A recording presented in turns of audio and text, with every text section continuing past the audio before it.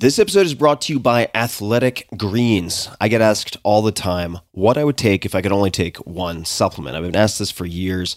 The answer is invariably AG1 by Athletic Greens. I view it as all-in-one nutritional insurance, so you can cover your bases. If you're traveling, if you're just busy, if you're not sure if your meals are where they should be, it covers your bases. I've recommended it since the 4-Hour Body, which was, eons ago, 2010, and I did not get paid to do so.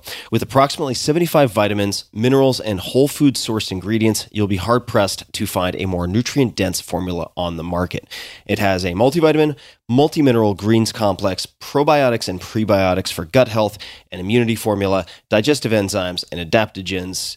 You get the idea. It is very, very comprehensive, and I do my best, of course, to focus on nutrient-dense, proper meals, but sometimes you're busy, sometimes you're traveling, sometimes you just want to make sure that you're getting what you need. AG1 makes it easy to get a lot of nutrition when whole foods aren't readily available. It's also NSF certified for sport, making it safe for competitive athletes, as what's on the label is in the powder. It's the ultimate all-in-one nutritional supplement bundle in one easy scoop. Right now, Athletic Greens is giving my audience a special offer on top of their all-in-one formula, which is a free vitamin D supplement and 5 free travel packs with your first subscription purchase. Many of us are deficient in vitamin D. I've found that true for myself, which is usually produced in our bodies from sun exposure. So, adding a vitamin D supplement to your daily routine is a great option for additional immune support. Support your immunity, gut health, and energy by visiting athleticgreens.com/Tim.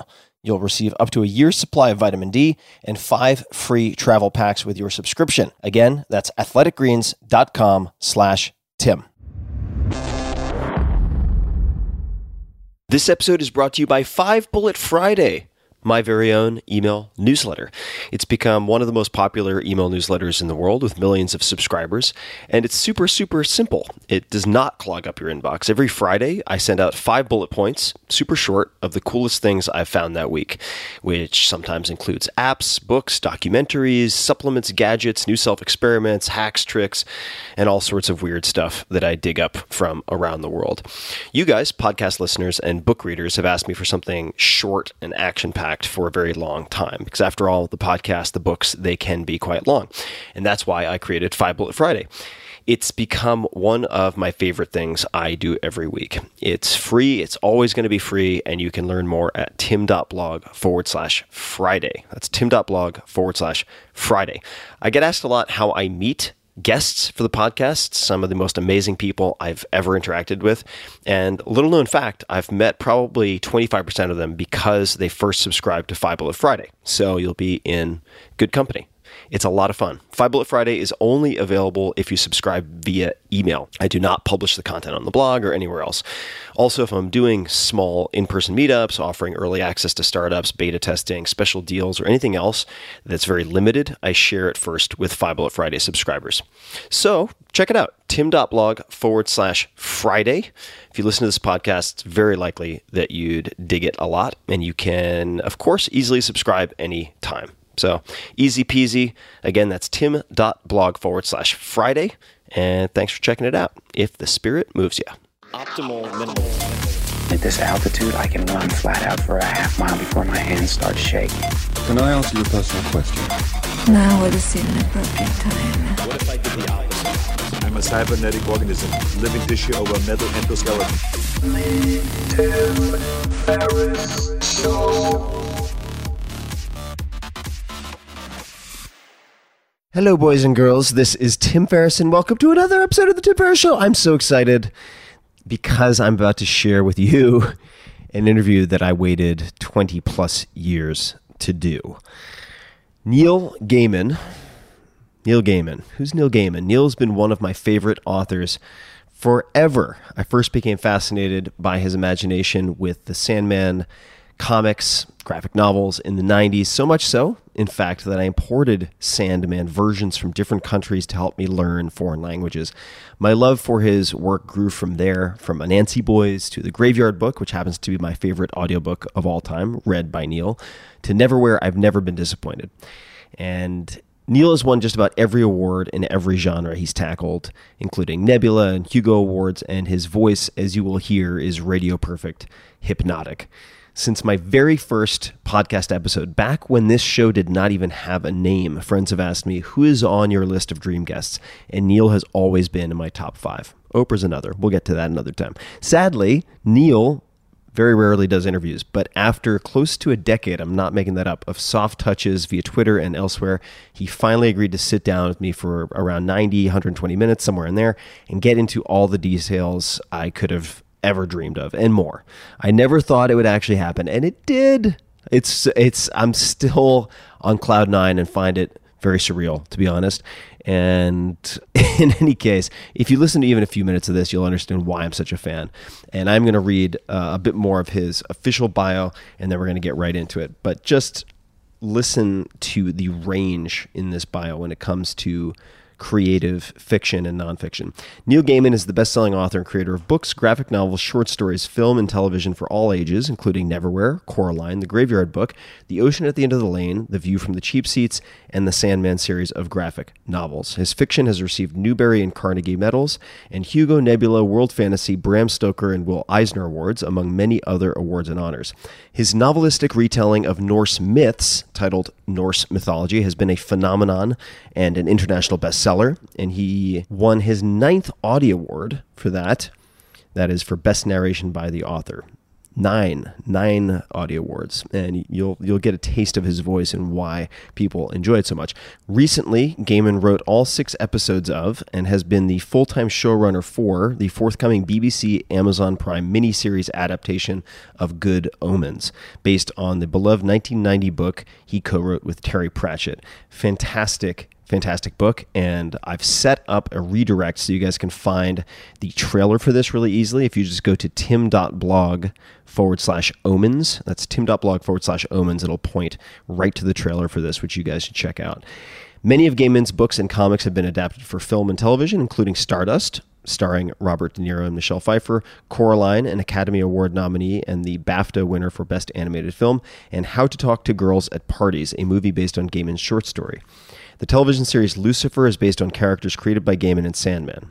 His 2001 novel, American Gods, is a critically acclaimed Emmy-nominated TV series now entering its 2nd season. In 2017, Neil Gaiman became a Goodwill Ambassador for UNHCR, the UN Refugee Agency. Originally from England, he lives in the United States, where he is professor in the arts at Bard College. You can find him on Twitter and Instagram at Neil himself, Facebook /Neil Gaiman, and at neilgaiman.com. And without further ado, my apologies for the long intro, but it's very warranted in this case, given the excitement on my part. Here is Neil Gaiman. Neil, welcome to the show. Thank you. Thank you so much. I have been hoping to have this conversation for years, and if I flash back for 10, 15, probably 20 plus years, I've been reading your work. I can't say that about many people I've ever met. And I mean, you've been asking me incredibly politely if I could do the podcast or anything vaguely, sort of edging around it and giving me open invitations for a good decade now. This is true. And I love the fact we've managed to do the occasional tiny goofy thing. I got to read a page of your book. That's right. You read a page of the book, which was incredible because I find your voice, as many people do, rather hypnotic. And then we got to do a very short chapter in Tribe of Mentors, the last book. Yeah. Thank you very much for answering those questions. And it's just such a thrill to be able to spend time with you. I'm loving it. And I thought we could begin with the glorious beginnings. And maybe for those people who can't see this, I'll give some context. I have not just one recorder, but 2, 3, 4 different sets of audio. And that's in part because I was, or am, once bitten, twice shy when it comes to audio. And then you shared one of your early days stories. What happened? So, when I was 15, I really wanted to meet and talk to writers and artists I admired. And I couldn't figure out how you did this. I didn't know about conventions, if there were conventions back in 1975, 76. So I had a brilliant idea. I would start a magazine.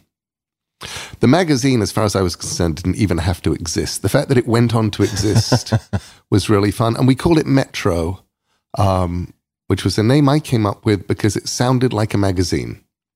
It didn't just sound like a magazine, it sounded like a magazine that you have heard of. And I love the fact that over the years, Metro magazines around the world actually do exist now. But in 1975, they didn't. But I could phone up and say, well, from Metro magazine, and people would go, oh yeah. I've heard of you. And, our voices had broken. So over the phone, nobody knew that we were 15. And I remember interviewing Michael Moorcock, who was an author whose work I loved, with my friend Dave Dixon, who told me recently he just found the tape and is threatening to put it up as some kind of glorious podcast, which I really hope he does. 15-year-old Neil Gaiman and Dave Dixon interviewing Michael Moorcock. But the one that taught me my lesson was I think it was the second interview we did. Moorcock was the first. And it was Roger Dean. And Roger Dean is an artist and designer, most famous back then for the covers of Yes albums, this beautiful sort of calligraphy and these floating islands and things like that. And I got talking to some kid on the train who said, oh yeah, I know Roger Dean. And so we phoned up Roger Dean's publisher, which was basically Roger Dean. I think they were called Dragon's Dream, and said, like to interview Roger. Went down to Brighton. I remember the sheer amazement and joy of these paintings that were, as far as I was concerned, iconic religious emblems. They were, and I didn't like Yes very much. In fact, I didn't really like much of the music that he'd done covers to, but I had a copy of his book, Views, and just loved it. There was a painting he did of some badgers. There were just these things. It felt very Lord of the Rings. It felt very fantastical. And there were these amazing paintings covered in dust, propped up against walls. And we interviewed him. And at the end of the interview, I noticed that the tape wasn't going round. And got home, played it, and you can hear there's 30 seconds of us talking. There's 30 seconds of us talking in higher and higher pitched voices, faster and faster, like mad chipmunks, and then it stops. And that was the Roger Dean interview. And the great thing about that was when 7 years later, I really was a journalist. I really was going around interviewing people. I was interviewing people for magazines that existed and, had existed before we decided to do the interviews and things. I always carried spare batteries. I always carried spare tapes. If I could, at the point where I could afford to, I even carried a spare micro cassette recorder just in case. Just in case. 2 is 1 and 1 is none, as they say sometimes. And so the gods gifted you with a malfunction early. Exactly. One good malfunction and you learn your lesson. It is that pain thing. And we were chatting before we sat down to record, as I was gathering copious beverages, water and tea and so on for us. I'm using the royal us, I suppose, mostly for me. And I got water too. And we were talking about this location downtown where we're sitting. And I've decided in the last few years to use locations outside of my home for a lot of what I do, because I found it, that is, it being sitting at my kitchen table doing a lot to sometimes produce a malaise. This odd association or lack of dissociation between work and home. And I had read at one point that Maya Angelou, and I hope I'm getting that pronunciation right, would rent hotel rooms to work on a lot of her writing. And then you brought up another name. So back in about 1997, I read an article by Ian Fleming, who wrote the James Bond books, about how he wrote the James Bond books. And you read this article and you realize something, which is Ian Fleming did not enjoy the process of writing. I was always fascinated by the fact that several of Roald Dahl's most famous short stories were plotted by Ian Fleming. Ian Fleming would... Really? He gave Dahl... I had no idea. The two best short story twists, which are Lamb to the Slaughter, where the woman kills her husband with a leg of lamb and then cooks it and feeds it to the detective who is going, I cannot figure out what he was hit with, is an Ian Fleming plot. And so is the one about the evil antique dealer who finds this amazing antique on some farm and decides to cheat the farmers and explains that, well, the thing isn't worth any money, but the legs are worth some money. So I'll give you 20 quid for the legs, and is about to take away this £1 million antique thing. And the farmers helpfully rip off the legs for him and throw the rest of it away. They make this easier for you. And those plots were both Ian Fleming's. And you start realizing, you really don't like writing when you read his thing on how he wrote the James Bond books. You write a James Bond book in 2 weeks. You check into a hotel. You have to check into a hotel somewhere that you don't want to be. Otherwise, you might go out and walk around and become a tourist. You have to check into a not terribly nice hotel room. Otherwise, you might luxuriate and enjoy it. And instead, what you want to be is focused on getting out. And then you, having nothing else to do in this town, in this place, you settle down and you write like a fiend. And you get your James Bond book written in 2 weeks and you leave this horrible hotel room.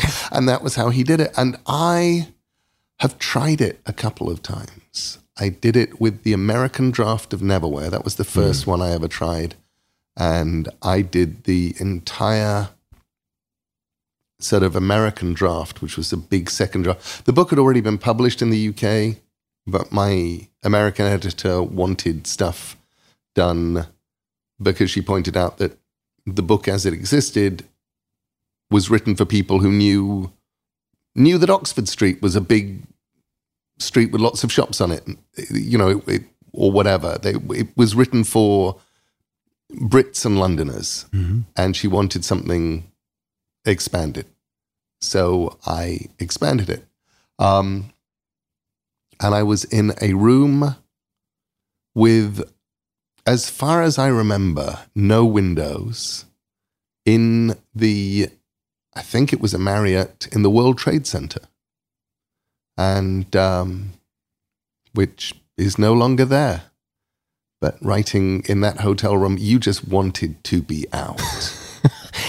It seems to me, and you can't believe everything you read on the internet, so I want you to certainly fact check me as needed, but that you also have or have had some internal rules. So you can use your external environment to assist, but I read that, and again, feel free to correct, but making rules, the importance of making rules like you can sit here and write, or you can sit here and do nothing, but you can't sit here and do anything else. That was always, and still is, when I go off to write. That's my biggest rule. Could you speak to that? Yeah, because I would go down to my lovely little gazebo at the bottom of the garden, sit down, and I'm absolutely allowed not to do anything. I'm allowed to sit at my desk. I'm allowed to stare out at the world. I'm allowed to do anything I like, as long as it isn't anything. Not allowed to do a crossword, not allowed to read a book, not allowed to phone a friend, not allowed to, make a clay model of something. All I'm allowed to do is absolutely nothing or write. And what I love about that is I'm giving myself permission to write or not write. But writing is actually more interesting than doing nothing after a while. You sort of sit there and you've been staring out the window now for 5 minutes and it kind of loses its charm. You're going, well, actually, might as well write something. And it's hard. As a writer, I'm more easily, I'm distractible. I have a 3-year-old son. He is the epitome of cuteness and charm. It's more fun playing with him than it is writing, which means if I'm going to be writing, I need to do it somewhere where I don't have a 3-year-old son singing to me, asking me to read to him, demanding my attention. And I think it's a really just a solid rule for writers. It's like, yeah, you don't have to write. You have permission to not write. That you don't have permission to do anything else. It reminds me of another one of my favorite writers, you being the one who's sitting in front of me, John McPhee, nonfiction writer who has spent much of his life in Princeton, New Jersey, but has written some incredible Pulitzer Prize-winning nonfiction. And I was lucky enough to take a class with him 1,000 years ago. And his rule was very similar. He didn't state it explicitly. He would sit in front of his first, as a young man, typewriter. And he could sit in front of the blank page, and from 8 a.m. to 6 p.m., with the exception of a break for lunch and swimming, it was the blank page or writing. Yeah. He was disallowed from doing anything else. Are there any other rules or practices that you also hold sacred or important for your writing process? Some of them are just things for me. For example, most of the time, not always, I will do my first draft in fountain pen. Because I actually enjoy the process of writing with the fountain pen. I like filling a fountain pen. I like uncapping it. I like the weight of it in my hand. I like that thing. So I'll have a notebook. I'll have a fountain pen, and I'll write. If I'm doing anything long, if I'm working on a novel, for example, I will always have 2 fountain pens on the go, at least, with 2 different colored inks, at least. Because that way I can see at a glance how much work I did that day. I can just look down and go, look at that, 5 pages in brown. I wrote that. Half a page in black. That was not a good day. 9 pages in blue. Cool, what a great day. And you can just sort of get a sense of, okay, are you working? Are you making forward progress? What's actually happening? And I also love that because it emphasizes for me that nobody is ever meant to read your first draft. Your first draft can go way off the rails. Your first draft can absolutely go up in flames. You can change the age, gender, number of a character. You can bring somebody dead back to life. Nobody ever needs to know. Anything that happens in your first draft is you telling the story to yourself. And then I'll sit down and type. And I'll put it onto a computer. And as far as I'm concerned, the second draft is where I try and make it look like I knew what I was doing all along.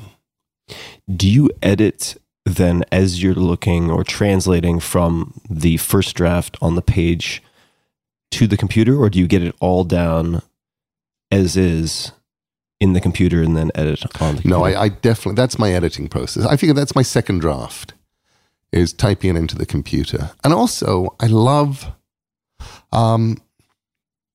so backing up a bit here. When I was... What was I? 27, 28? In the days when we were still in typewriters, and there were just a handful of people with word processors, which were clunky things with disks which didn't hold very much and stuff, I edited an anthology. And enjoyed editing my anthology. And most of the stories that came in were about 3,000 words long. Move forward in time, not much. 5, 6, 7 years. Mid-90s. Everybody is now on computer. And I edited another short story anthology. And the stories that were coming in tended to be somewhere between 6,000 and 9,000 words long. And they didn't really have much more story than the 3,000 word ones. And I realized that what was happening is it's a sort of a computery thing.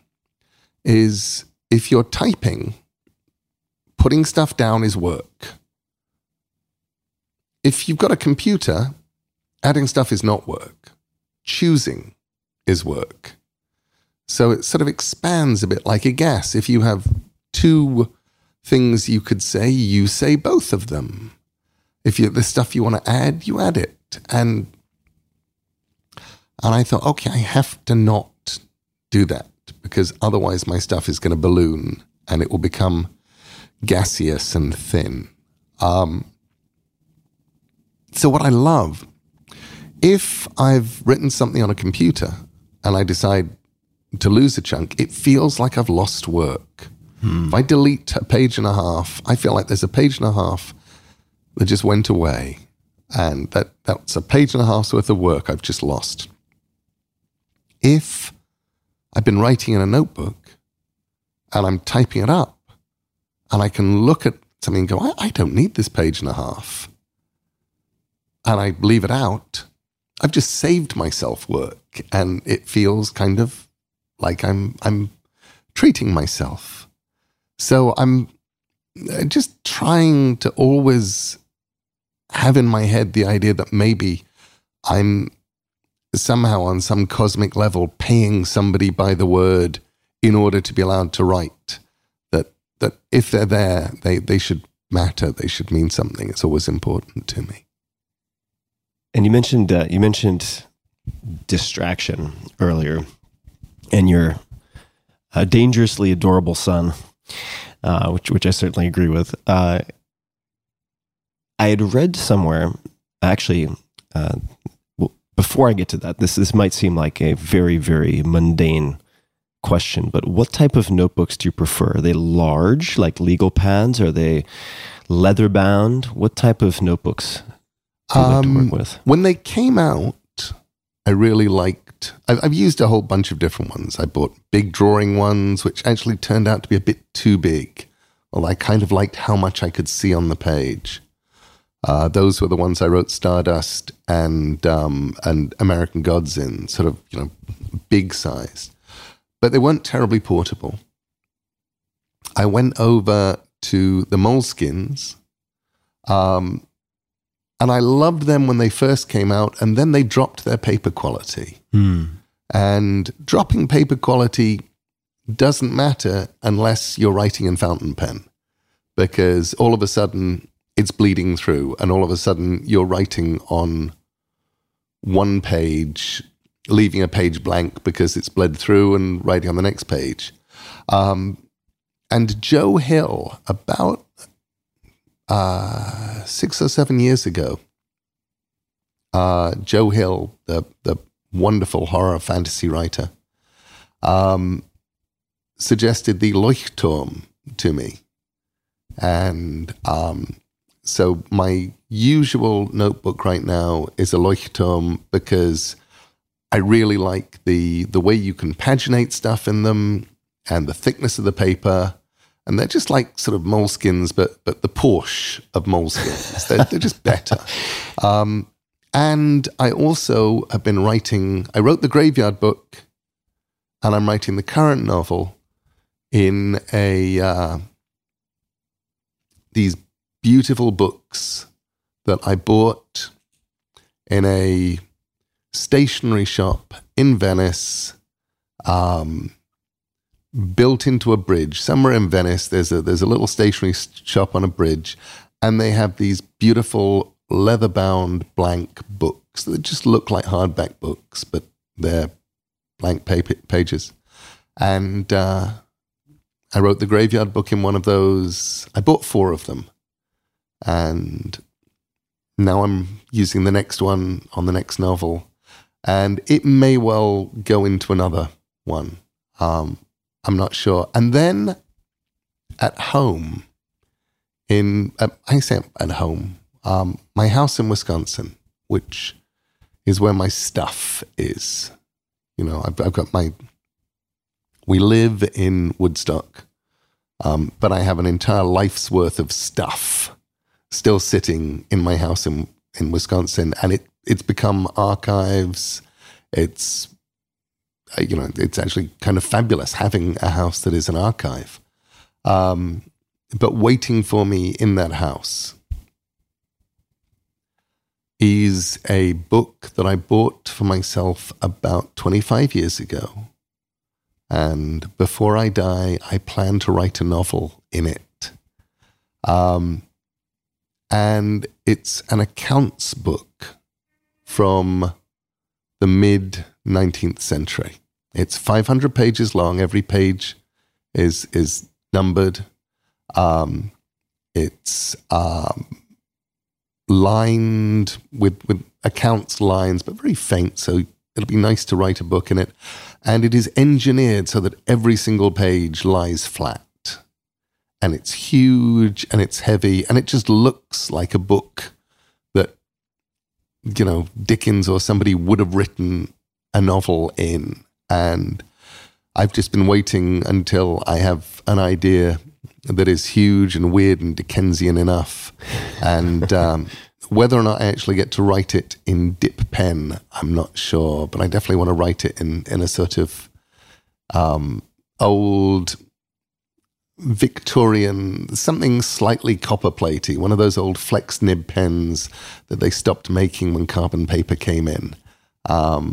Just so I can get that kind of spidery Victorian handwriting. I'm just imagining you putting pen to the first page when you finish the first page and what that will feel like. That's going to be a good day. It will be either a good day or an incredibly bad day. So I'll get to the end of the first page and say, oh no, I had this pristine. But it is the thing that I tell young writers, and by young writers, a young writer can be any age. You just have to be starting out. Which is anything you do can be fixed. What you cannot fix is the perfection of a blank page. What you cannot fix is that pristine, unsullied whiteness of a screen or a page with nothing on it, because there's nothing there to fix. You mentioned a word, and it might be that I'm a little slow moving because I'm from Long Island, but Leichtum, how do you spell that word? Leich, I think it's TTURM. I got it. Yeah. And then 1917, I think, is their Twitter handle is definitely Leichtum 1917. Leichtum, and I'll put that in the show notes for folks so you'll be able to find it. Since you gave me, and I'm not intending to turn this episode into a shopping list, but I've never used fountain pens. Really? I have not. And my assistant, my dear assistant, does. She loves using fountain pens. She enjoys the act. I've had a few sloppy false starts and then been rather impatient. But if I wanted to give it a shot, are there any particular fountain pens or criteria that you would use in picking a good pen? You know, the biggest criteria I would use in picking, if you have the choice, is go somewhere like New York's Fountain Pen Hospital. Is that a real place? It's a real place. They have it's called the Fountain Pen Hospital. They sell lots of new pens. They recondition old pens. They look after pens for you. And try them out. because the lovely thing about fountain pens is they are personal. You go, no, and then you find the one.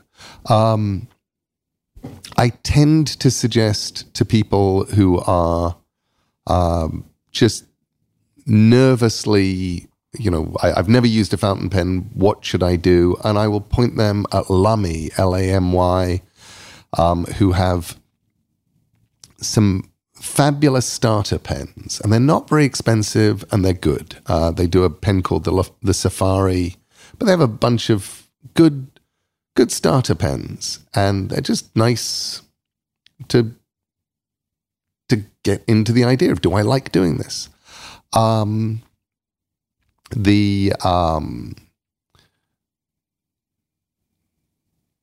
see, what am I using right now? What have I got in here? I've got, this one here is a Pilot. It's a Namiki, and it's a flexi nib, ever so slightly. When you put down weight on it, the nib will spread. It's a beautiful, beautiful pen. That one's a Pilot. I think this one here is the Namiki. And it's really weird because Namiki is Pilot, so I don't quite understand that. Maybe it's a sort of Toyota Lexus thing? I think it is. It's that kind of thing. This one here is called a Falcon, and again, you put a little bit of weight on it, and the line will just spread and thicken, which is part of the fun of fountain pens. And I will just, I'll go and play. There's a lovely Italian one. I got my agent. I did a thing some years ago when I realized that I was losing a lot of actual writing time to signing foreign contracts.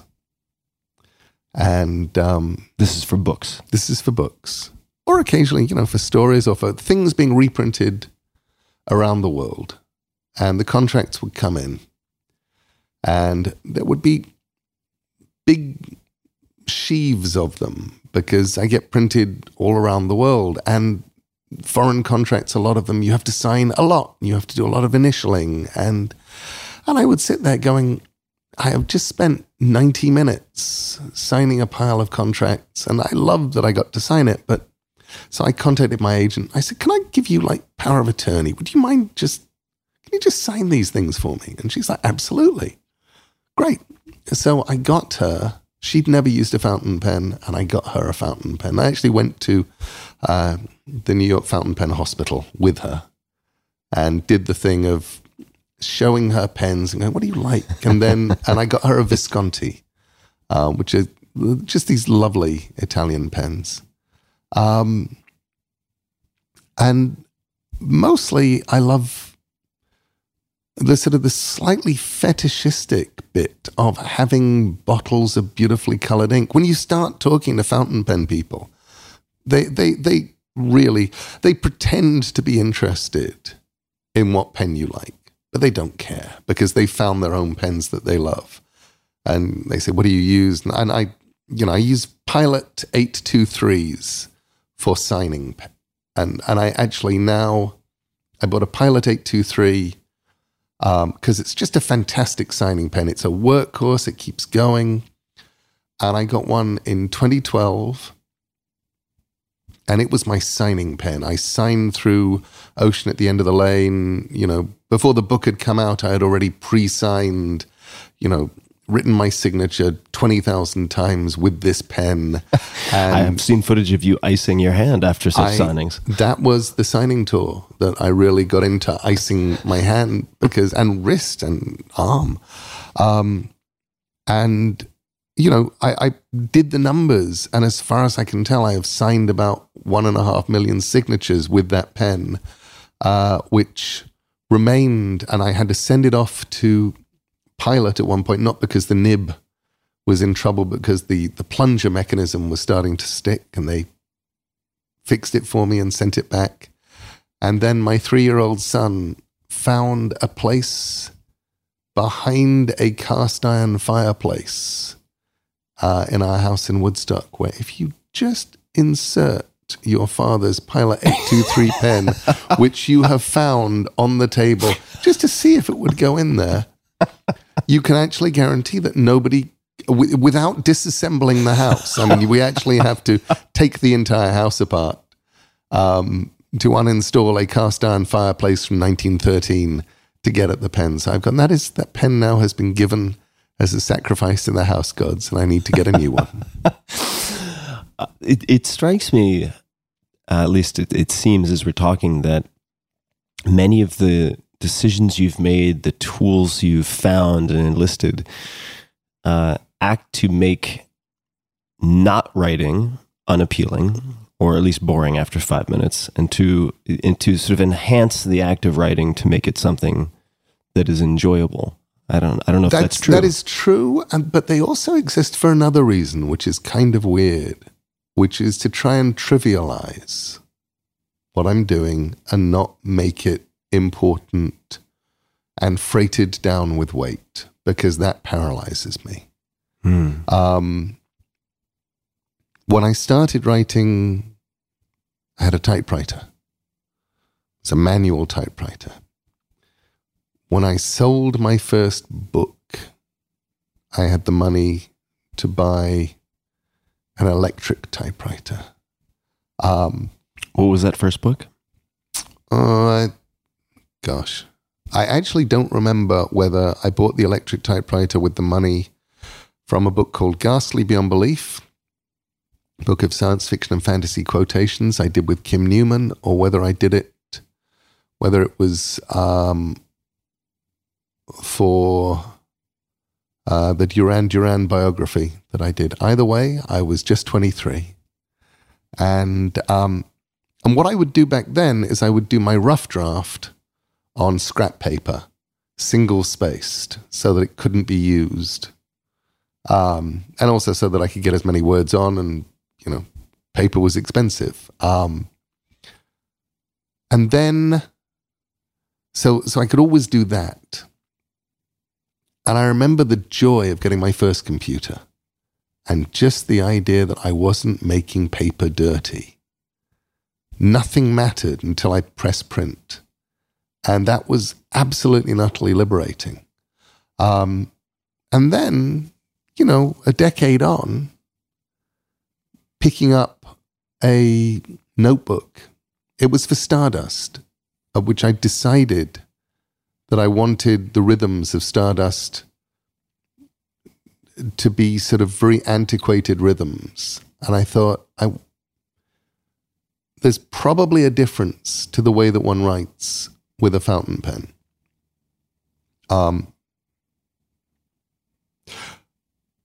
17th century writing, 17th, 18th century writing, you notice tends to go in very, very long sentences and long paragraphs. And my theory about this is that one reason why you get this is because you're using dip pens, and if you pause, they dry up. So you just have to kind of keep going. It forces you to do a kind of writing where you're going for a very long sentence, and you're going to go for a long paragraph, and you're going to keep moving in this thing, and you're sort of thinking ahead. If you're writing on a computer, you'll think of the sort of thing that you mean and write that down, and then look at it and then fiddle with it and get it to be the thing that you mean. If you're writing in fountain pen, if you do that, you just wind up with a page covered with crossings out. So it's actually so much easier to just sort of think a little bit more. You slow up a bit, but you're thinking the sentence through to the end. And then you start writing. You write that, and then you pause, and then you write the next one. At least that was the way that I hypothesized I might be writing. And I wanted Stardust to feel like it had been written in the late 1920s. And I thought, well, to do that, I should probably get myself a fountain pen and a book. And that was how I started writing that. And again, what I loved was suddenly feeling liberated. It was like, I'm not actually making words are not going down in phosphor on a computer screen. This trivializing is, I think, very, very important. And I'd love to dig into it a little bit, because this is something that's come up quite a bit, initially very unexpectedly with people I interview on the podcast. I remember having a conversation with Shaun White, legendary snowboarder, and I asked him what he said to himself. What was his internal monologue or dialogue right before the gate opened for the last run in the Olympics for the gold medal? And his answer was, "Who cares?" Yeah. Which surprised me. And he said, "Yeah, because if in effect, if I apply an incredible amount of weight to myself, it's going to do nothing but handicap me." And you do see, or there are many examples of writers, of musicians who have sort of crumbled with sophomore syndrome after a success and had great difficulty putting out work. You've put out a lot of very, very good work. I've read and listened to and watched a lot of your work. What are other things you do to remove that weight, if anything? Are there things you say to yourself when you commit to writing a book, when you sign the agreement with the publisher for yet another novel? Is there any other advice that you would give, or any other things that you do that help to remove the sort of psychological performance anxiety? Well, if you're me, you tend to do the things that are not actually financially sensible, but make life easier. I like writing things that nobody's waiting for. It's much more stressful writing things that people actually are waiting for, that people care about. It's why it felt wonderful to follow American Gods up with Coraline. Nobody even knew that I wanted to be a kids author. And it was an odd kind of thing to be. And I've just written this giant novel that's won all of the awards, and it's incredibly adult, and it's thick, and it's a proper book. And look, I got the Hugo, and look, I got the Nebula, and so on and so forth. And then here's a book nobody's waiting for. So you worked on that before anyone knew? In other words, you hadn't set expectations? Coraline was written, I thought Coraline was unpublishable. In fact, I was told it was initially. I started it for my kids, my daughter in particular, Holly. I showed it to an English editor who told me it was completely unpublishable. We moved to America. The idea was that I was writing it in my own time, but I didn't have any own time. Somewhere in there, I sent it to my friend Jane Yolen. I mentioned to Jane, who was an amazing children's author, but also at the time was editing a line of books. And she showed it she wanted to buy it, and the people upstairs at the publishing house said absolutely not. And this was just the first third of Coraline. It hadn't even got bad yet. And I put it away. And then a few years on, I looked around and realized that I now had another daughter. I now had Maddie, and she was a baby, and she was getting bigger. And if I didn't finish that book, here's this book I started for Holly, and now Holly's too old almost, and I needed to finish it. So I sent it to my new editor, but I sent it to my adult editor. I didn't have a children's editor. Jennifer Hershey at trying to remember, were we at HarperCollins at the time, or was it still Avon? I think it was still Avon. It hadn't yet been. Avon got bought by HarperCollins, which is how I became a HarperCollins author. And she read it, and she called me up, and she said, "This is great. What happens next?" And I said, "Send me a contract, and we will both find out." So, bless her, she did. And so I went back to writing it because now it was actually something that actually had a delivery date attached. And I did not have the time to write it in. It wasn't like I had more time. And I remember what I did was I had a notebook by the side of my bed. And instead of reading 3 or 4 pages a night and then turning off the light and going to sleep, I would write maybe 50 words of Coraline, which doesn't seem much. Right before bed. Right before bed. So I wasn't reading before bed, I was just writing before bed. But I'd go to bed and I would reread what I'd written on Coraline, and I would do, 5 or 6 lines of Coraline. But if you do it that way, you've written a page a week. And so it kept moving forward. And then we went on a cruise, a fundraising cruise for the Comic Book Legal Defense Fund, which is a First Amendment thing. And I was working on American Gods, and I did not pack due to a packing error, the American Gods notebooks, but I did have the Coraline book with me. So on that cruise, I got to write quite a bit more Coraline. And then a couple of months later, I was starting to despair of ever finishing American Gods because I'd been writing it by that point for at least 18 months and figured that I had about a year to go, and just said, fuck it, and wrote Coraline and just finished it and sent it off to my publisher. And it's like, here is a book, you can publish this. And they're like, that's great, but we'll wait for American Gods. Do you tend to work on multiple projects at once? I used to. I used to be really good at working on multiple projects at once. I think I have to start. I think I have to start accepting that I'm not as good anymore at that. What does that mean? It means that in the old days, when I was young, I would have at least 3 things on the go, which was great because if I got stuck on any one of them, I would do the other. Even when I was writing American Gods, I would always have the next of the sort of the Coming to America short stories in my head. So if I got stuck on Shadow, I would just take a week and I'd do one of the Coming to America stories, and then I go back to Shadow again.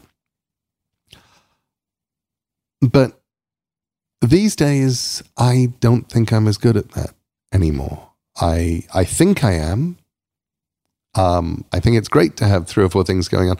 But there is that point where I start looking at myself and going, actually, I'm getting less done. I'm not doing that thing where I get stuck on project A, so I just immediately nip over to project B. It takes me a little ramping up time to get to the headspace now, project B.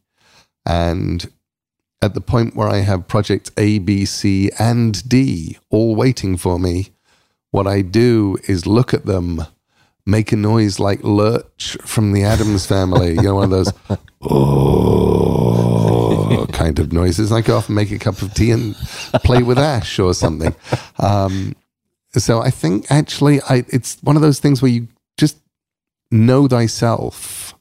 I think I now have to start going, no, just one thing at a time. Which also means I'm going to have to say no to more introductions and things. Yeah. And I love doing introductions. Introductions, you mean writing introductions? Writing introductions to other people's work, writing introductions and essays and things where you go, here is a thing I love. I can get it to the world. I can tell people why I love this thing, and maybe they'll discover it. And every now and then, and sometimes your introduction makes no real difference in the scheme of things. And then sometimes, James Thurber, I was told I could bring, that they would bring the 13 clocks back into print if I wrote an introduction to it. So I was like, yes, I'm writing an introduction to it. And then because it has an introduction by me, I've run into many hundreds of people who I assume are representatives of thousands of people over the years who've said, I picked up that book because your name was on the cover and oh my God, it's become my favorite book. I read it to my kids. It's amazing. And I go, good. That's what it's for. That's why you do this. You mentioned writing right before bed. So I'd love to talk about maybe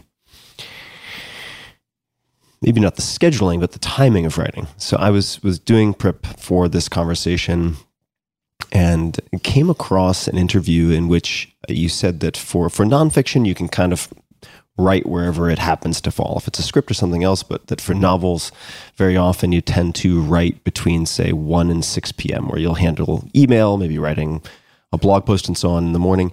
And I'd love to chat about that because many of the writers I've spoken to, and I'm sure it differs person to person, but tend to write either very late or very early because they feel like they avoid distraction. When I started out,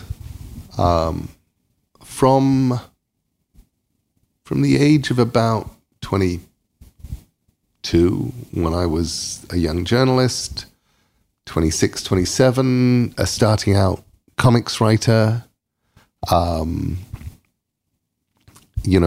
through there, I was a late night writer. Nothing really happened until the kids were in bed, 9 o'clock. I might have faffed her out a little bit during the day, but now it's all done, and now I'm getting down to work. And at 2 or 3 o'clock in the morning, and I'm writing in England at this point, I may phone a friend in America just to talk enough to make sure that I'm awake. But so that's what I did. And I was a smoker and a coffee drinker, and it was great. I moved to America in 92, gave up smoking 93, stopped drinking coffee, went over to tea, and tried being a late night writer, tried carrying on being a late night writer, and gradually realized that I wasn't really anymore. What tended to happen was somewhere around 1 in the morning, I'd be writing away, and then I would lift my head from the keyboard at 4 o'clock in the morning and have 3,000 pages of the letter M and just go, okay, this doesn't really work anymore for me. And then I started rescheduling, trying different things out. Part of what I discovered, particularly about being a novelist, is writing a novel works best if you can do the same day over and over again. The closer you can come to just Groundhog Day, you just repeat that day. You set up a day that works for yourself. The last novel that I actually wrote, I was at Tori Amos's wonderful house in Florida. She has this lovely sort of house on the water that she's lent me many times to go and write in. And I went down there, and I would get up in the morning, I would go for a jog, come back, do my yoga, get dressed, and get in the car, drive down to a little cafe where there were just enough people around that I knew that other people existed, but nobody that I would ever be tempted to talk to. And I would order myself a large cup of green tea, sit in a corner, and just start writing. And I would do that day over and over and over and over. And, a couple of months later, looked up and I had the ocean at the end of the lane, which was only meant to have been a short story anyway. It just kept going. And I think works really, really well. I also think that the most important thing for human beings is to be aware of the change. The biggest problem we run into is going, this is who I am, this is what I'm like, this is how I function, while failing to notice that you don't do that anymore. I'm perfectly aware that I may one day become one of those people who wakes up early in the morning and goes and writes. My friend Gene Wolfe, who is now in his late 80s and is one of the finest writers that America has, for years was an editor of a magazine about factories. I think it was called Plant Engineering. And so he'd get up at 4 o'clock in the morning and write for an hour before anything else, before the day started, before he had to leave for work, and before anybody else was up. And that was how he did it. I cannot imagine getting up in the morning and just writing. That's not how my head works. I need a while to get here. But I can absolutely imagine that one day I'll have become one of those morning writers, from having been a late night writer in my youth and an afternoon writer in my middle age. In my dotage, I could absolutely become a morning writer.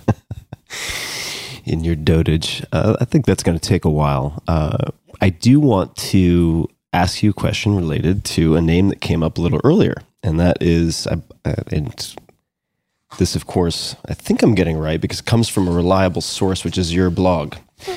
And my blog is a pretty reliable source. I think it's very reliable. And for those who know your work outside of the blog, I'd really encourage to read some of your work on the blog. There's some really touching personal work, one in particular about your gorgeous white dog, whose name I'm currently just such a beautiful piece that in fact I owe you thanks for, because it led in part, there are many factors, but to me getting my first dog as an adult, Molly, which I put off for decades. So thank you for that. But this question, beautiful piece, is related to Holly. So, and I'm going to use this as a very sneaky way to ask you a question that you probably dislike being asked. And it involves 57-year-olds. So my understanding is you were convinced to speak to your daughter's class about where ideas come from. And what I noted here, I'm not going to ask it that way, but the line that stuck out was, you get ideas when you ask yourself simple questions. Right? What if ... What if you woke up with wings? If only real life was like it is in Hollywood musicals. I wonder ... If this goes on, this is one I really liked. If this goes on, telephones are going to start talking to each other and cut out the middleman. Wouldn't it be interesting if ... And the question I'm going to ask is a follow-up. It doesn't have to map perfectly to this, but I would love to hear the genesis story of The Graveyard Book. And the reason I ask about that book specifically is that it is my absolute favorite fiction audiobook of all time. And it is I remember the exact moment when I finished The Graveyard Book in audio. And there are multiple versions. People have asked me. I have not listened to the ensemble version. And so I'm sure it's spectacular, but not to sound creepy. I do find your voice very soothing. And I finished it as my plane was, not my plane, let me rephrase, as a plane was landing. And I had a few minutes before we landed, and I thought about restarting the book. So it's had a wonderful place in my heart, in my mind. Where did that book come from? So actually, I can give a slightly better answer to that now than I could have done a year ago, or I have done for previous years, because I found something accidentally recently, which was which gave me an insight into stuff on it. So I was 25 years old. It would have been 1984, 85, maybe even into 86. I was living in Sussex, in a little town, in a very tall house. My dad owned the house. Actually, what he owned was a shop underneath, but the house sort of came with it. And because little old English towns go back for a long time, the house was at least 300 years old. And it was across a little lane from a country graveyard. And the house was incredibly tall and incredibly thin. You get a couple of rooms and then you get stairs. And I had a son who at that point was 2 years old. And his favorite thing was his little tricycle. And the problem with little tricycles is you cannot ride them around houses like that. Otherwise you die. You hit the stairs and you die. So every day I would take him and his little tricycle over the road to this little churchyard. And he would pedal happily round and round the paths through the gravestones. And I remember just the thought process. I remember going, he looks so happy here.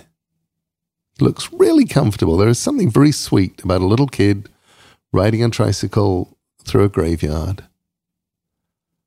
And I thought I could do a story about it. Wouldn't it be fun to do a story about that? You could do a story it would be like, a kid in a graveyard getting brought up by dead people.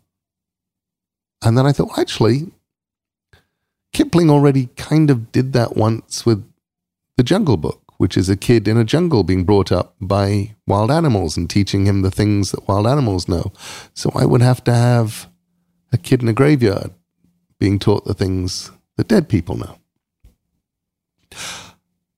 And I went up to my office, my little office, sat down at my typewriter and started to write. Now, when I've told people this in the past, I've said I wrote a couple of pages and realized that it wasn't good enough. And I was wrong. I actually wrote an entire first chapter, I discovered. Because about a year ago, looking for something else, I found it. And wasn't very good. What was fascinating and delightful about it was the portrait of the kid, which was very obviously actually looking back on it, quite good pen portrait of my son Mike, who is now that you did. I'm describing the baby, and I only knew one, so it's Mike, and that was really interesting. But story doesn't work, and I think I forget. I think I've got a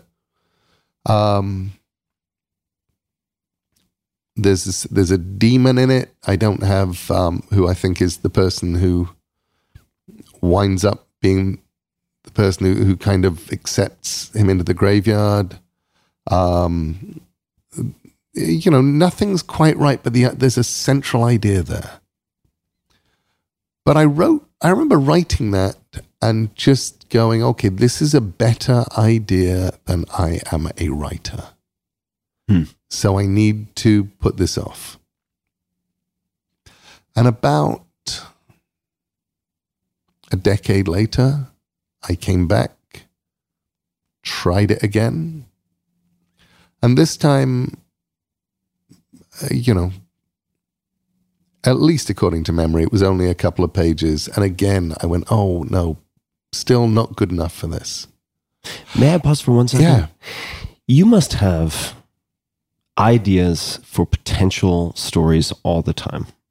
Yeah, but this was different. This was one where I knew it had legs. and I knew it was real, and I knew it was good. And in fact, it was interesting. There was a point where I thought I wasn't going to do it. And I kind of gave the idea to Terry Pratchett. We'd had our photos taken in a graveyard, and we were talking about graveyards and kids. And I said, well, there's this book that I was going to write, and this is what I was going to do in it. And what is lovely is Terry didn't do any of that exactly, but he wrote a book called Johnny and the Dead, which was sort of taking some of the stuff, but it wasn't close enough that I couldn't then still do my story. But what was great is I knew that this was still important, and I still wanted to tell the story, and over the years I would just let it accumulate. And finally, in about 2003, I finished writing, I think it was Anansi Boys. Which I also listened to on audio. Lenny Henry. Isn't he brilliant? Incredible. It's just such a great read. And I got to the end of Anansi Boys, and I thought, what? I don't think I'm getting any better. I think this is now, as a writer, I'm probably me. That's probably it. I may improve, a tiny bit, but it's not going to be the leaps and bounds that I know that I was. So I have absolutely no excuse for putting off the Graveyard Book. But when I've started the other 2 times and it didn't work, I started with chapter 1. I'm going to start right in the middle. And I wrote the first 2 pages of The Witch's Headstone, chapter 4. And did emotionally exactly the same thing I always do. I had always done at that point with the Graveyard Book, which is go, it's just not good enough. It's not good enough. My daughter Maddie, because at this point we're in the Cayman Islands on a small holiday, me, Maddie, and Holly. Maddie comes out the sea, wanders over to me, and says, What are you doing? I said, I'm writing a story. She says, read it to me. So I read her the first page and a half that I'd written. And she said, what happens next? So I kept going. And I think I would absolutely have been capable of giving up and failing at that point, except Maddie wanted to know what happened next. So I kept writing. And by the end of that, I'd written a story that felt like it worked. I had the tone. I had the voice. I had Silas. I had all of that stuff. What a great character, by the way. He's so lovely. Silas. And then I started at the beginning. And the one thing that I have no idea where it came from, because it was just sitting in the notebook when I came to start. It's like I'd written it at some point in the previous 5 years, knowing that it would be, knowing that I would have to start at some point, was just the line, there was a hand in the darkness and it held a knife. And knowing that was the first line of the story. And feeling kind of, having very mixed feelings about that, because going, well, on the whole, this story is going to be very loving. It's going to be very tender. It's going to be about growth. It's going to be about families. It's going to be about villages. It's going to be about people. But the first few pages are going to be absolutely terrifying.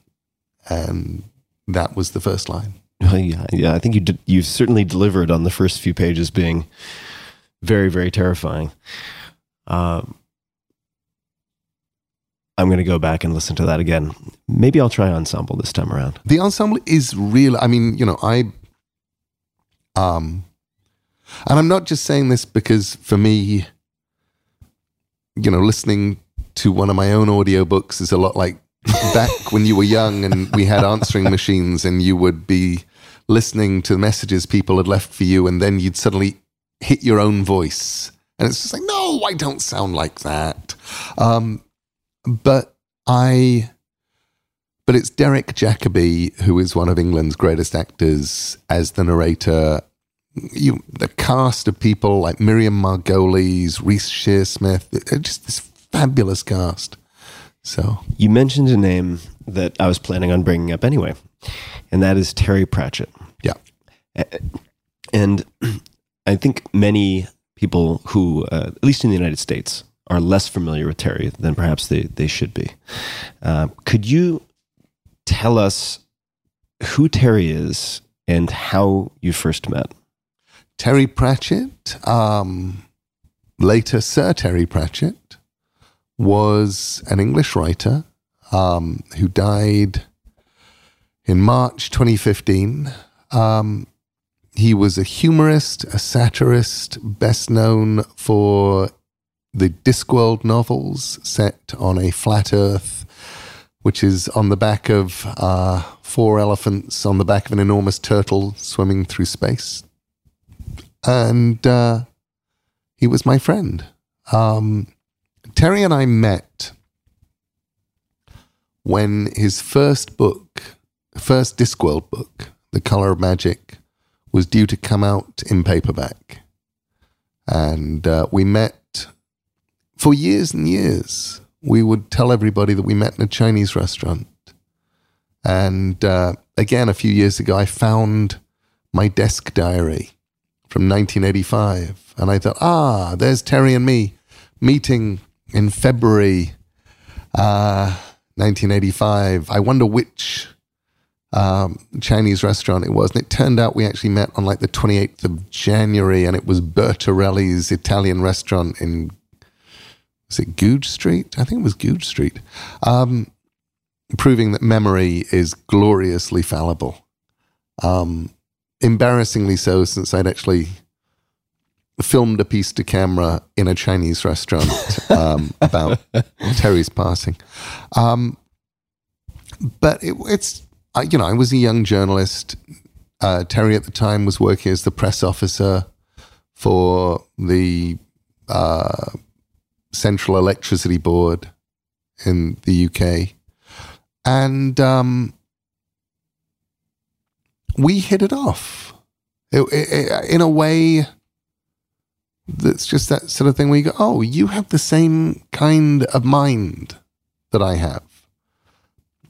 Not exactly, but the Venn diagram of overlap is... It was the point where we got onto the subject of grimoires, of occult books.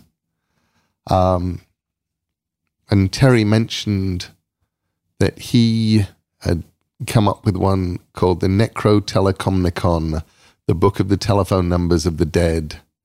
And I said, that's really weird. I've just come up with one called the Liber Fulvarum Paganarum, the book of yellow-colored pages.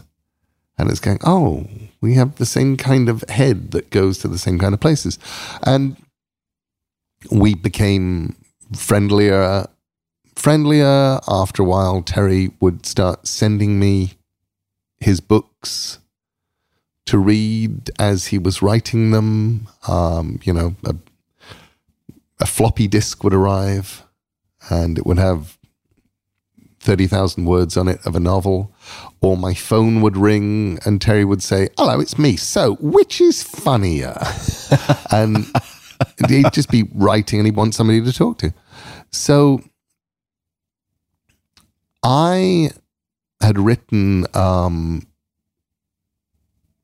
book called Don't Panic, The Hitchhiker's Guide to the Galaxy Companion, which was great. I got to work with Douglas Adams. I got to rummage through Douglas's filing cabinets and obscurity stuff. I'd written the whole book of who Douglas was and what Hitchhikers was.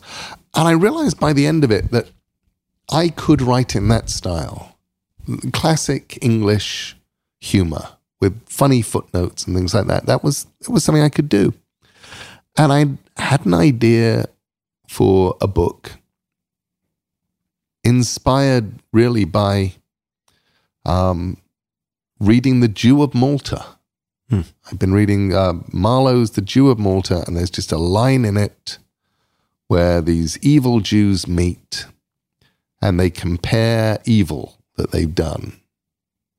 And I thought, you could do that scene with demons, and it would be really nice if you got demon number 1 who's done lots of evil, demon number 2 who's done lots of evil, and demon number 3 who just hasn't really, And that was the start.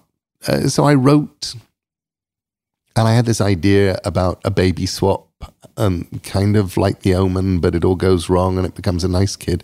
So I wrote 5,000 words of this thing, and I sent it to a few friends to look at, and then Sandman and Books of Magic took over my life and my time, and didn't really think about it. I knew that it was a thing, and I knew I'd get to it one day. And then I got a phone call from Terry.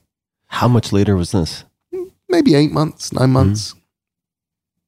And he says, "Yeah, that thing you sent me, are you doing anything with it?" And I said, "Well, no, I'm doing Sandman. I'm doing Books of Magic." He said, "Well, I know what happens next.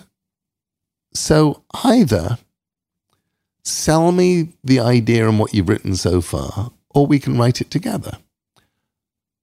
Now, as far as I was concerned, that was a lot like Michelangelo ringing you up and saying, "Hey, do you want to paint a ceiling together this weekend?" You going, I loved Terry's craft.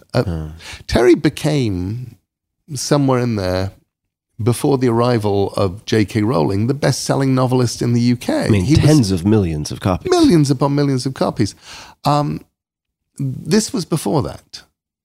This was, he just retired from the electricity board to become a full-time writer. I knew how good he was. And I'm like, this is a fabulous apprenticeship. So even though I didn't have the time, I said yes. And my life, I look back on it, I'm just really glad that I was 27, 28 when I was doing this, because I couldn't do it now. I mean, just physically and mentally couldn't do it now. But I would write Sandman until midnight. I would write the Books of Magic from midnight until about 2:30. And I would write Good Omens from 2:30 until about 6 a.m. And then I would get up at 1 o'clock in the afternoon, and my answering machine would have a little blinking light on it, and I would press the button, and the tape would rewind, and then Terry Pratchett's voice would come out of it, and he'd go, get up, you bastard, I've just written a good bit." And, that was... So that was the process of writing. It was very fast, very mad. That was the first draft. Second draft took us much longer. But we had Good Omens. We had this wonderful, incredibly collaborative book. It was almost immediately bought by Hollywood, and Terry and I went out and had one of those hellish, awful Hollywood experiences that you laugh at when other people tell you in their stories about them, because you're like, it can't be that bad. And it's like, no, it really is that bad. And it really was that bad. And then over the years, Terry Gilliam tried to make it into a film, which we loved the idea of. Then we were going to do it as a TV series, and we couldn't really find somebody to adapt it. And eventually Terry and I had a deal that we would never do anything individually on Good Omens. It had to be together or not at all. And then one day he emailed me, and he said, "Look, you have to do this. You have to do this because you're the only other person who has the same amount of love for and understanding of the old girl that I have, and I want to see it before the lights go out." And I said, okay. And then Terry died, which meant that now it had become this sort of last request. And if the upcoming Good Omens series is good, which I believe it is, a lot of what makes it good, a lot of what, because I was the showrunner, I wrote it and I showran it.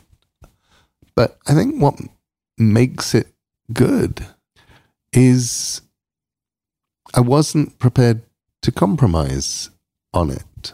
And I am normally very prepared to compromise. I'm encouraging when other people want to bring ideas to the table. I'm like, yeah, go do something fun with this. I've already done the book or whatever.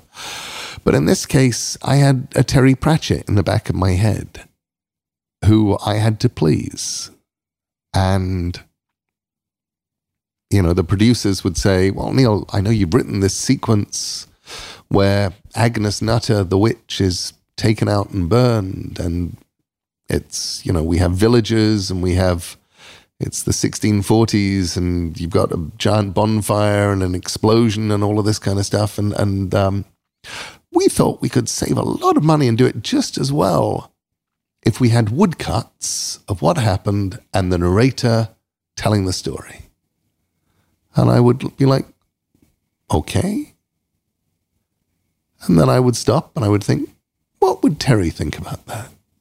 I'm like, Terry would have nothing polite to say about any of these people. And it's like, you know, I'm sorry, we're going to have to do it the way I wrote it and the way it is in the book. We're not doing it with woodcuts. And it was like that all the way through. It was like, you know, just trying to hold the line and make this thing that Terry would have been proud of, and using stuff that we came up with in the book, using stuff that we'd come up with talking after the book, stuff that we would have put into the next book if there ever had been one, and just making it all something that Terry would have been proud of. And it's been really wonderful. This South by Southwest has been the first time anybody has seen anything from Good Omens, you know, and we showed some clips, and hearing audiences laugh was kind of amazing. It was like, oh, it does work. It is, they're liking it. They're loving it. It does work. You showed me only a very short clip, but I know the book and I'm familiar with it. And with the work you've done, or any work or characters I deeply care about, I collect comics for my entire childhood. I still have probably 10,000 polybagged comics that I've refused to get rid of. And every time a comic book movie would be made in my younger years, because they were not done generally very well, I would sort of peek through a crack in my fingers to see how characters would turn out. And it was always very stressful for me because I had so much invested in many different characters.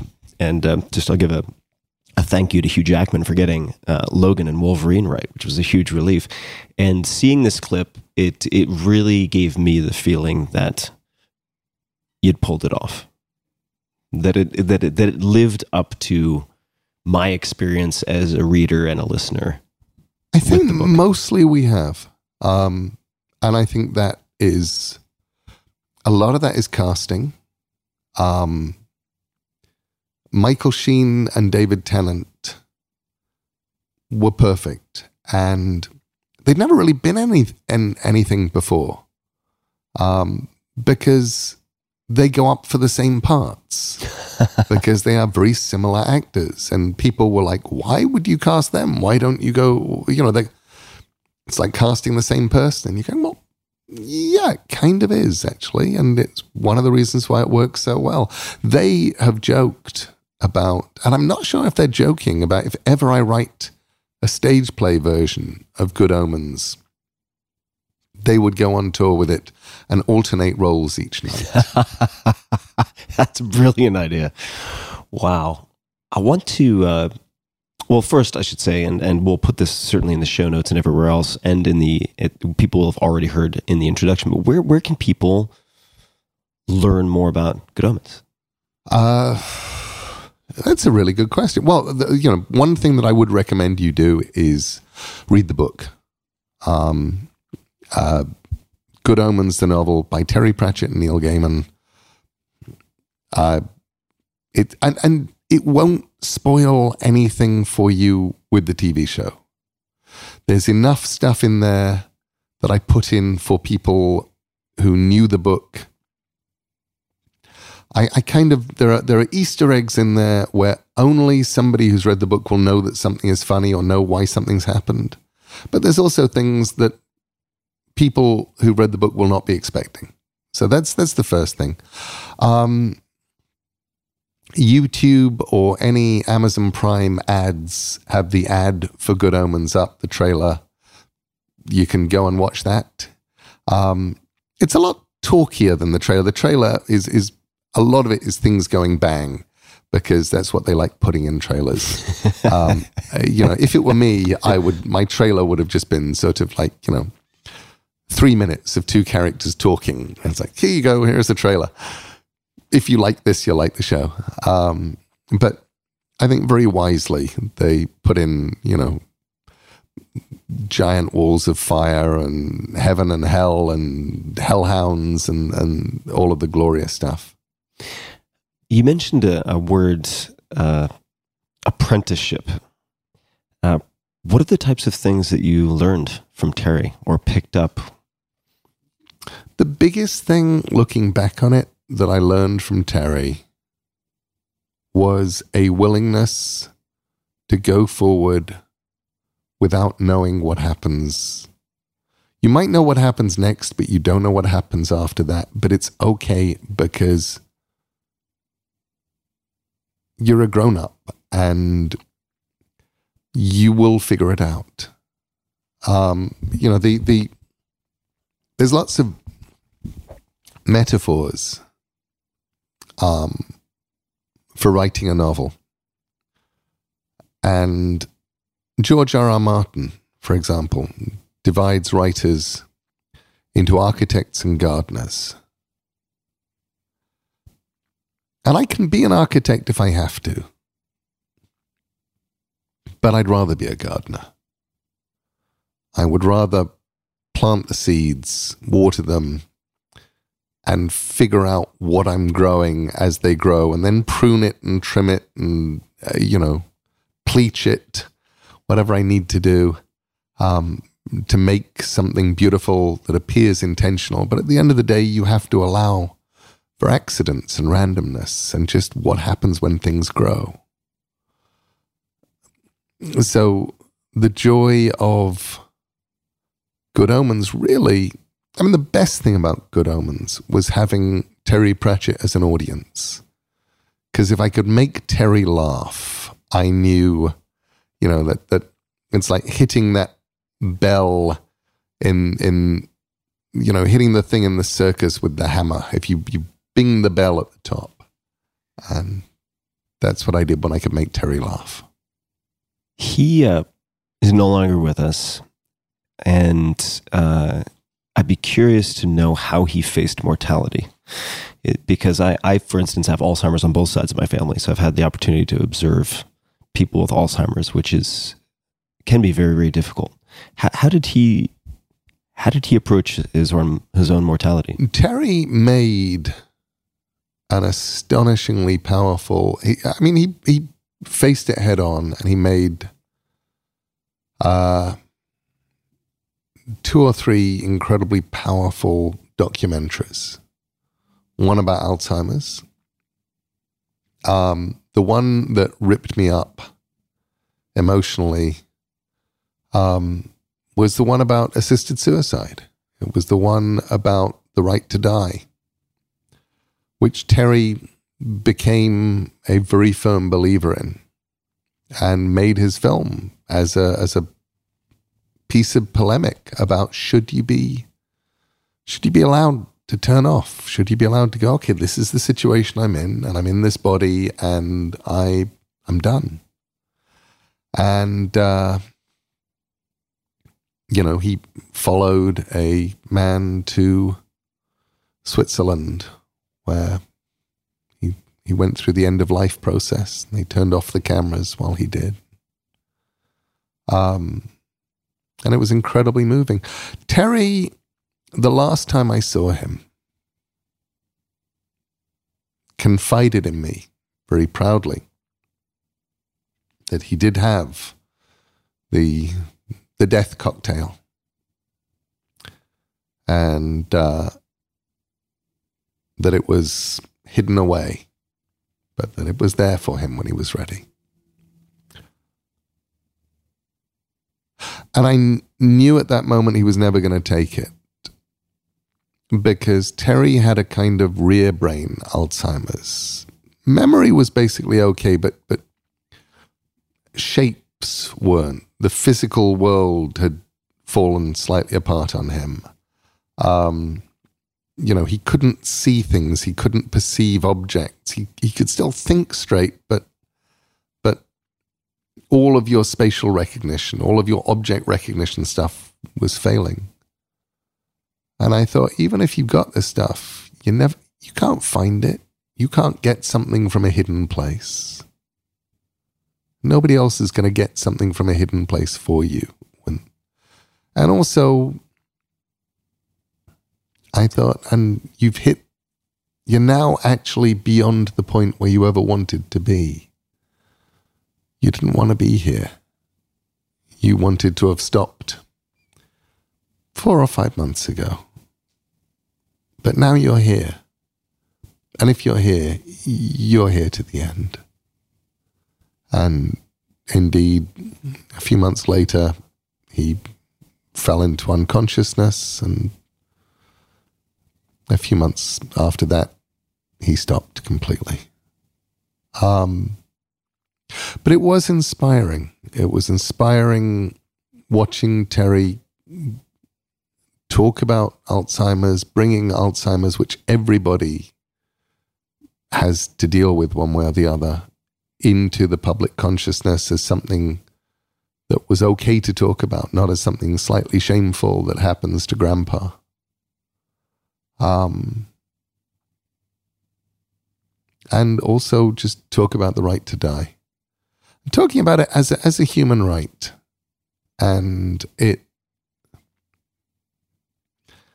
I really, and I understand, or, you can list out to me all of the reasons why it's a bad idea. And look, here's a creepy family, and if they could kill Mum for the money, they would. And right now they've got her in a home, but, they would have killed her and announced that she wanted to do it herself, or whatever. I get all that.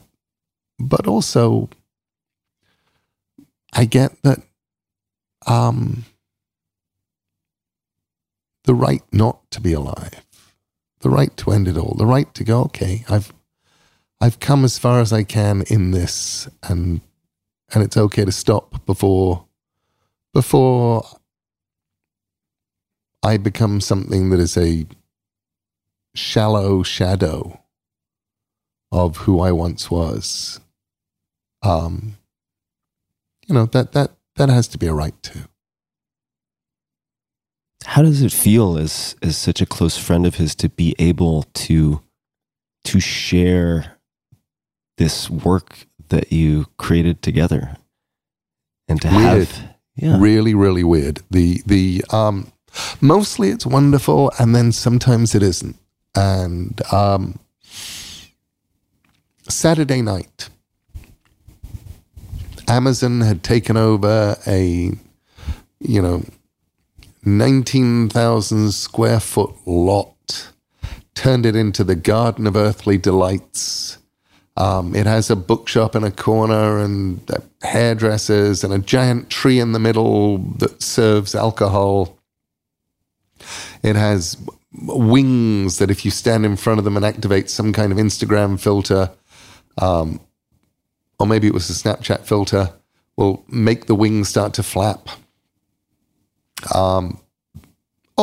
Just filled wonderfulness, and I'm there, and we have singing nuns, and then a Queen cover band come on, and I'm looking around, and there's John Hamm and David Tennant and Michael Sheen and all my guys from my lovely American Gods cast come over, and they're hanging out. I'm getting to it's like introducing two families, and I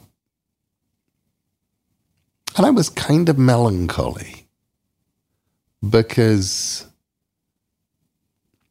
and I knew that I should just be enjoying it. I knew I should just be going, this is magical. This is the kind of fun, wonderful thing that you don't get very often in your life. And I should just be exulting in it. And instead, I'm just thinking, I wish Terry were here.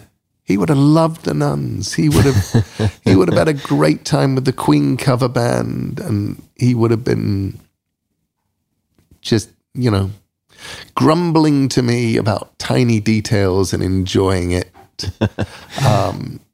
Or taking enormous pleasure in tiny details, and deciding which color wings he liked having best, or whatever. He would have loved it, and he's not around. And then, by the same token, I know Terry well enough to also know that the way that Terry was built and who Terry was, we probably would never have got to this point had Terry been alive. Because if you're doing something like making a big TV show or something this big, this complicated, where things can go wrong,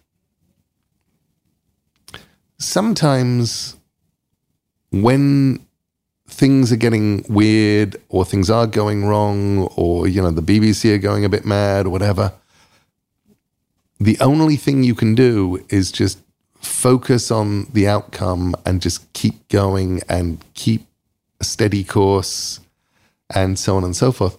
And I knew Terry well enough and worked with Terry long enough to know that he was absolutely constitutionally incapable of doing that.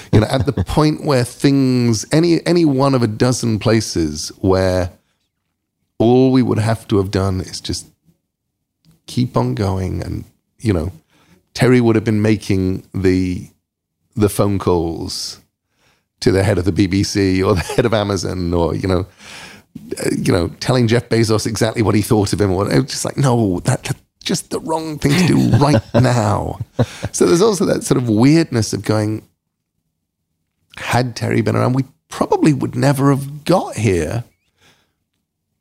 And getting here was all about making this thing for Terry, which he also wasn't here for, which is why I'm saying, so a giant interwoven panoply of strange emotions, absolute joy in having made it for Terry, because nothing else would have stopped me writing novels for 3.5, 4 years. But that did.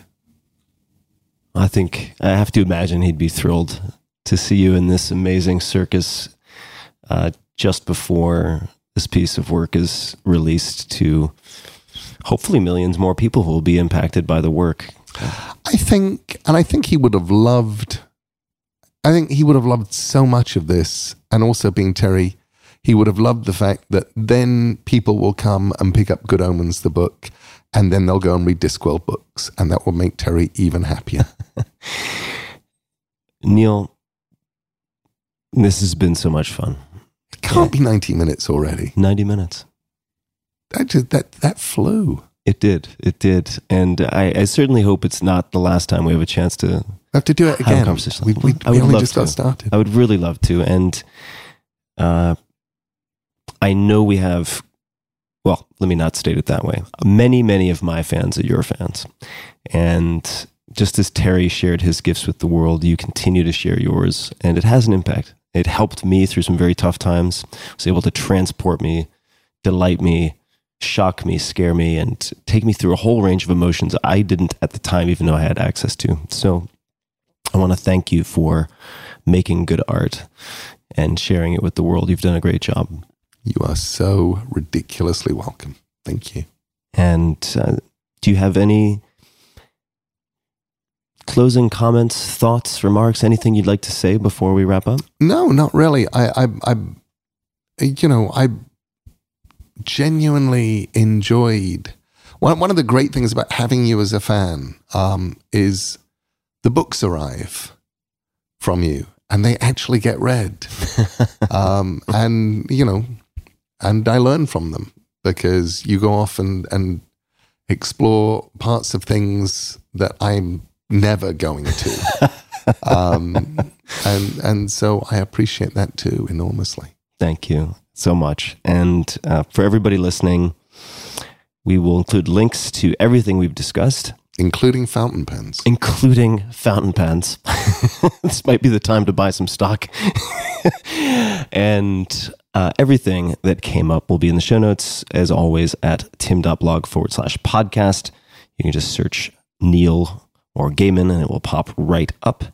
And Neil, once again, thank you so much. I really, really appreciate it. And to everyone listening, until next time, read widely, check out Good Omens, and chat soon. Bye. Hey guys, this is Tim again. Just one more thing before you take off, and that is 5 Bullet Friday. Would you enjoy getting a short email from me every Friday that provides a little fun before the weekend? Between 1.5 and 2 million people subscribe to my free newsletter, my super short newsletter called 5 Bullet Friday. Easy to sign up, easy to cancel. It is basically a half page that I send out every Friday to share the coolest things I've found or discovered or have started exploring over that week. It's kind of like my diary of cool things. It often includes articles I'm reading, books I'm reading, albums perhaps, gadgets, gizmos, all sorts of tech tricks and so on that get sent to me by my friends, including a lot of podcast guests. And these strange esoteric things end up in my field, and then I test them, and then I share them with you. So if that sounds fun, again, it's very short, a little tiny bite of goodness before you head off for the weekend, something to think about. If you'd like to try it out, just go to tim.blog/Friday. Type that into your browser, tim.blog/Friday. Drop in your email, and you'll get the very next one. Thanks for listening. This episode is brought to you by Athletic Greens. I get asked all the time what I would take if I could only take one supplement. I've been asked this for years. The answer is invariably AG1 by Athletic Greens. I view it as all-in-one nutritional insurance, so you can cover your bases. If you're traveling, if you're just busy, if you're not sure if your meals are where they should be, it covers your bases. I've recommended it since the 4-Hour Body, which was, eons ago, 2010, and I did not get paid to do so. With approximately 75 vitamins, minerals, and whole food source ingredients, you'll be hard-pressed to find a more nutrient-dense formula on the market. It has a multivitamin, multi-mineral greens complex, probiotics and prebiotics for gut health, an immunity formula, digestive enzymes, and adaptogens. You get the idea. It is very, very comprehensive. And I do my best, of course, to focus on nutrient-dense, proper meals, but sometimes you're busy, sometimes you're traveling, sometimes you just want to make sure that you're getting what you need. AG1 makes it easy to get a lot of nutrition when whole foods aren't readily available. It's also NSF certified for sport, making it safe for competitive athletes, as what's on the label is in the powder. It's the ultimate all-in-one nutritional supplement bundle in one easy scoop. Right now, Athletic Greens is giving my audience a special offer on top of their all-in-one formula, which is a free vitamin D supplement and 5 free travel packs with your first subscription purchase. Many of us are deficient in vitamin D. I found that true for myself, which is usually produced in our bodies from sun exposure. So, adding a vitamin D supplement to your daily routine is a great option for additional immune support. Support your immunity, gut health, and energy by visiting athleticgreens.com/Tim. You'll receive up to a year's supply of vitamin D and 5 free travel packs with your subscription. Again, that's athleticgreens.com/Tim.